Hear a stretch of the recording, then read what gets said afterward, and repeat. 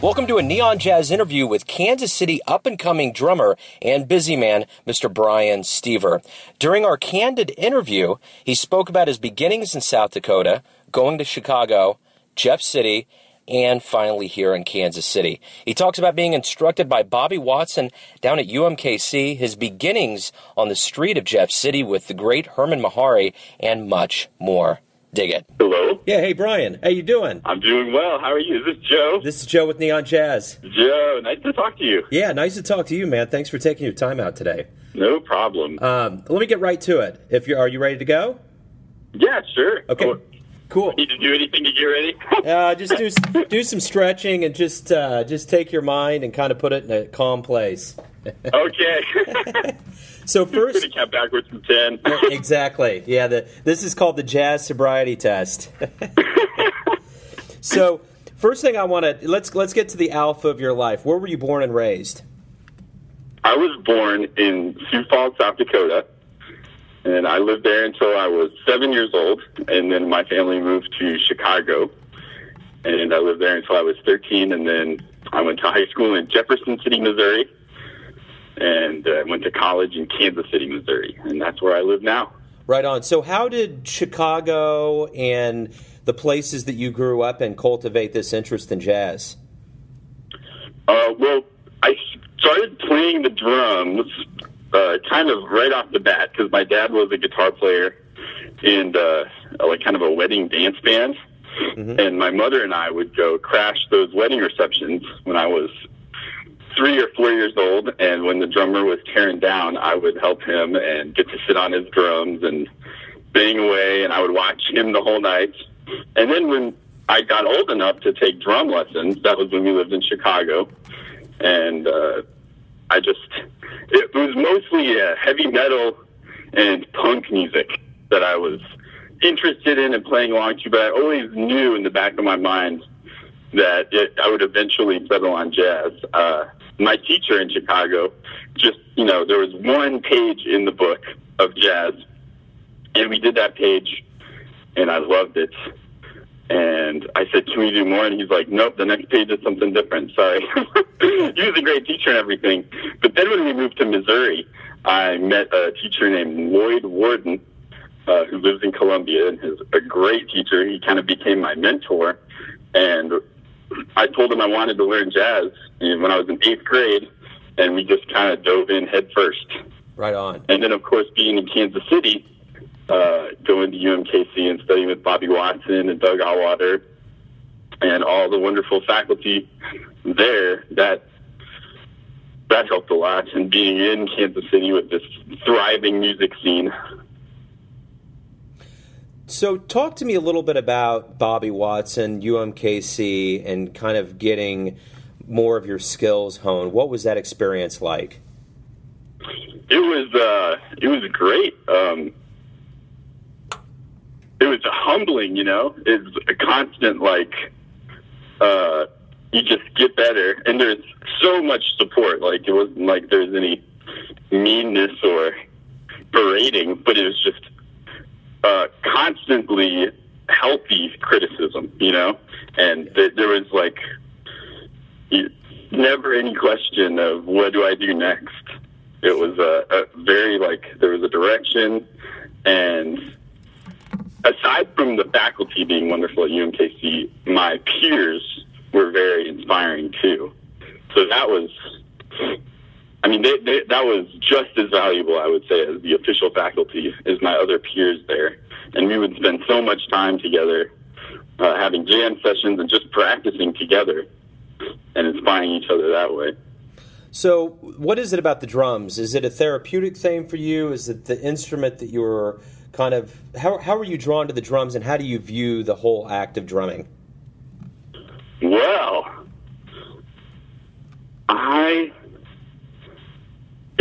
it's just always been the drums. I'm not sure. I never, as I said, it was when I was 2 or 3 when I kind of made that decision. So I wasn't really having a logical decision-making process then.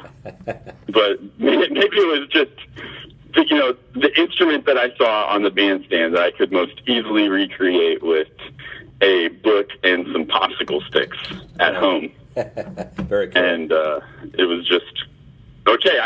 get to this right now. And, I don't have to wait for any kind of special equipment or anything. And my parents don't have to get me anything. I can find all the stuff I need to make a little drum set right here, Sure. And I think that was how I decided on the drums. Very cool. And, I still try to look at drumming like that as, okay, I have my drum set, but what else can I use? Constantly thinking about that.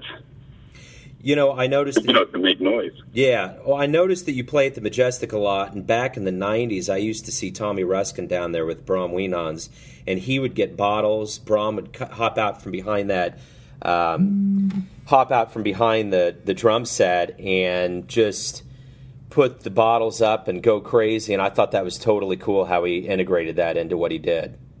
Yeah, Tommy was the first person that I saw play when I started visiting Kansas City to look at colleges when I was, early high school.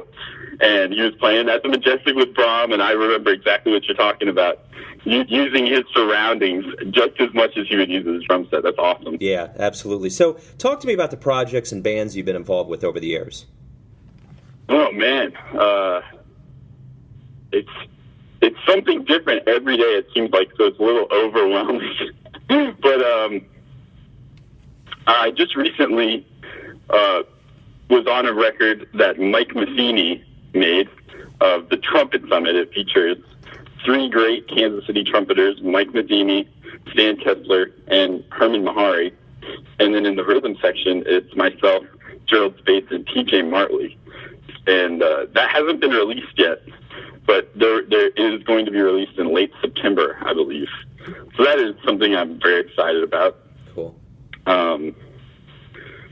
And then, like you said, I play at the Majestic every Tuesday night with the Herman Mahari Trio. Mm-hmm. And me and Herman have been playing in that context ever since I was a freshman in high school, because Herman also grew up in Jefferson City, and we would just set up on the street corner right across from our state's capital there in Jefferson City and play music to the passersby. Oh, cool. So we're used to that. Right on. Yeah, and from what I understand, being a political town, there's a lot. It's kind of like D.C. There's some grit that goes into Jeff City. Mm-hmm. So I'm sure you had some. Figure out when the lunch hour was. So when everyone would be on the streets during the day, and we'd go out there. Right on. In the heat. So from the streets of Jeff City to around the country and world, where have you performed?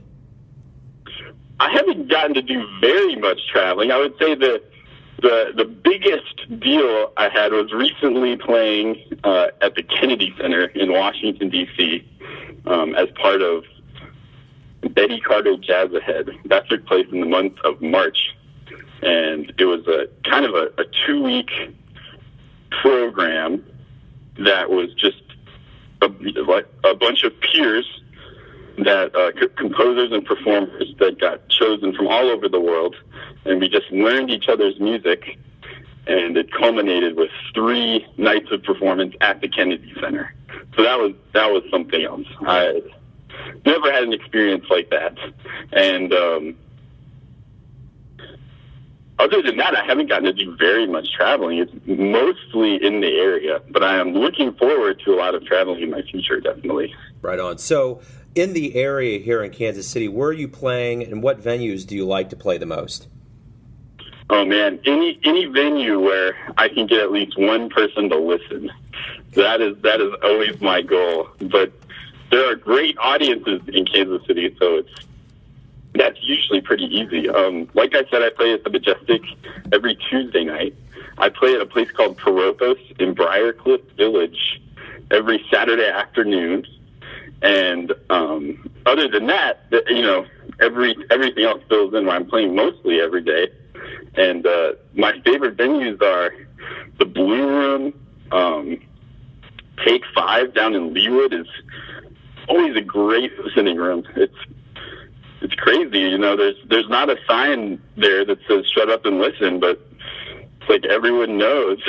Yeah. A lot of great music happening in Leawood all of a sudden, which is really cool.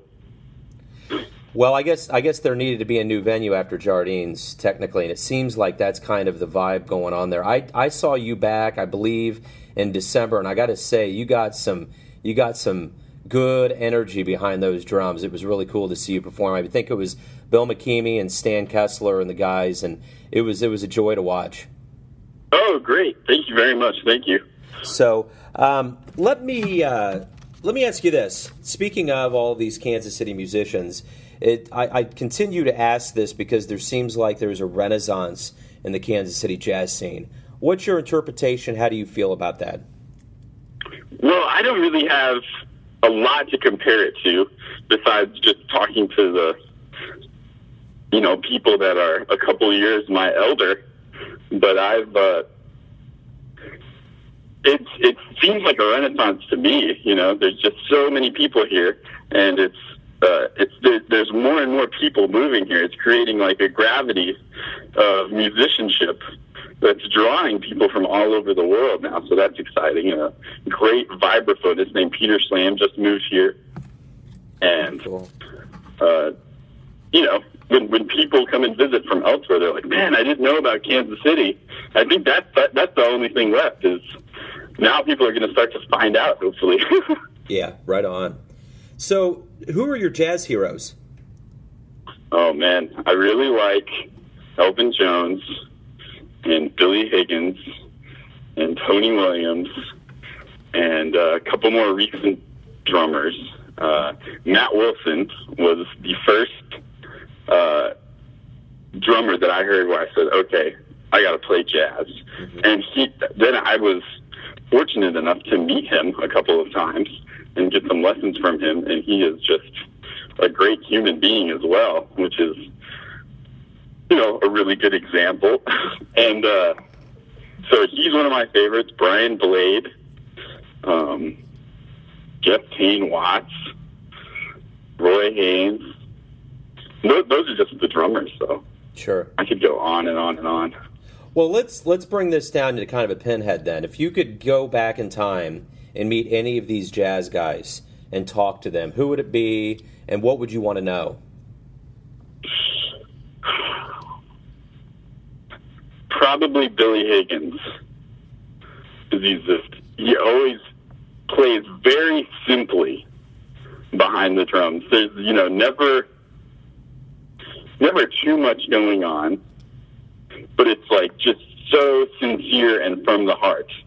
And, there's drummers you hear where it's very obvious to listen to them why they're so well-liked and successful, whether it's because they can play really fast or really loud.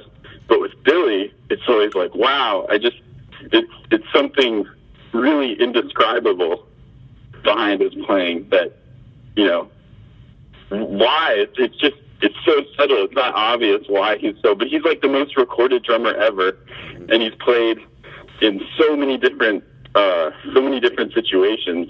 I would want to talk to him. Right on. So let's say we reconvene an interview 20 years from now, and I ask you, what have you done? What are you proud of? How would you want to answer that question? Oh my gosh, what a question! See, so we're having an interview 20 years from now, so is it 2033 now? Yeah. Okay, so it's 2033, which is a great year as far as I can remember. And I would just want to have played in a variety of musical situations in a variety of places, and since it's 2003, perhaps a variety of planets. Nice. And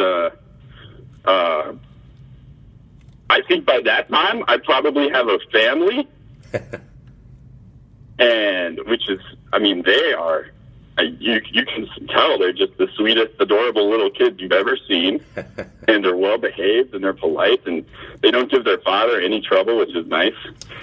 And very nice. Other than that, I don't know. We can't wait to get there, though. That'll be fun. Yeah, right on. So, have you given your autograph out very, very many times? Autographs, maybe 2 or 3 times, but it always seems silly to me. Let me ask you this: before this interview, what was the last song you listened to? Oh my gosh, the last song I listened to. Oh man, I played a gig last night, and it was it was pretty quiet when I got home. I didn't put on. No. On the way home, I listened to, I think, Cheesecake from Dexter Gordon's record Go, and that happens to have Billy Higgins playing on it. Maybe that's why he was on my mind. Cool, very cool. Yeah, whenever I ask that question, what music do you listen to, I always get the pause because it's the safe answer. So the last thing you listen to is Raw, and it gives a little bit more insight into what you're really listening to now. So yeah, right. That's cool. So what are some of your future plans? What's going on now? What's going on, say, a year from now? What kind of plans do you have? Well, I will be in Kansas City for the next couple of years at least, and I would like to continue playing with all the wonderful musicians I'm playing with, but I'd also like to do more and more traveling, and I'm kind of trying to figure out how to incorporate that into my schedule. Whether it would be ideal, obviously, to have a gig as a reason to go somewhere. Then it would be a no-brainer where and when to go. But I might start just going and visiting these places and bringing drumsticks with me and finding jam sessions and meeting people that way. And so I'm just trying to figure out how to do that. But I'll be based in Kansas City for at least the next 4 or 5 years. And I would like to do the Betty Carter Jazz Ahead residency next year again, if I could. That's they don't have a limit on how many times you can do that, and I really enjoyed myself last year, so cool. I'd like to do that again. So, what do you like the most about Kansas City? The community of musicians is it's just great. It's like a big group of friends that make art and music together. That is my favorite thing about it. And it's just a kind of a unique balance of it's realistic to play music and have that be how you make a living here, which is nice about Kansas City. Absolutely. The cost of living is reasonable. Yeah. Well, I tell you what, let me get hyper local here with you. I'm down to the point where I'm getting to my final question, and this is it. In the length of one tweet, tell me who you are. Well, I don't have Twitter, so how long is the tweet? And does this count against my tweet? No. We are out of talk show realm here or game show. So you have 144 characters, and if you go over it, everything's fine. I have no buzzer. Okay, very good. Well, I'm Brian Steever. I am a drummer who lives in Kansas City, and I am available to make you sound better. Very cool. Thank you for your time. Keep on keeping on, man. It's good stuff. Yeah. I hope to see you around in the future, Joe. Thanks for reaching out to me. You bet, man. Take it easy. You too. Bye-bye. Thanks for listening and tuning in to yet another Neon Jazz interview, where we give you some insight into the finest players doing that jazz around Kansas City and the world. And thanks to Brian for his time and insight into his drumming craft. If you want to hear more interviews, go to Famous Interviews with Joe Domino on the iTunes Store, or you can visit all things Neon Jazz at theneonjazz.blogspot.com. Until next time, enjoy the music, my friends. Neon Jazz.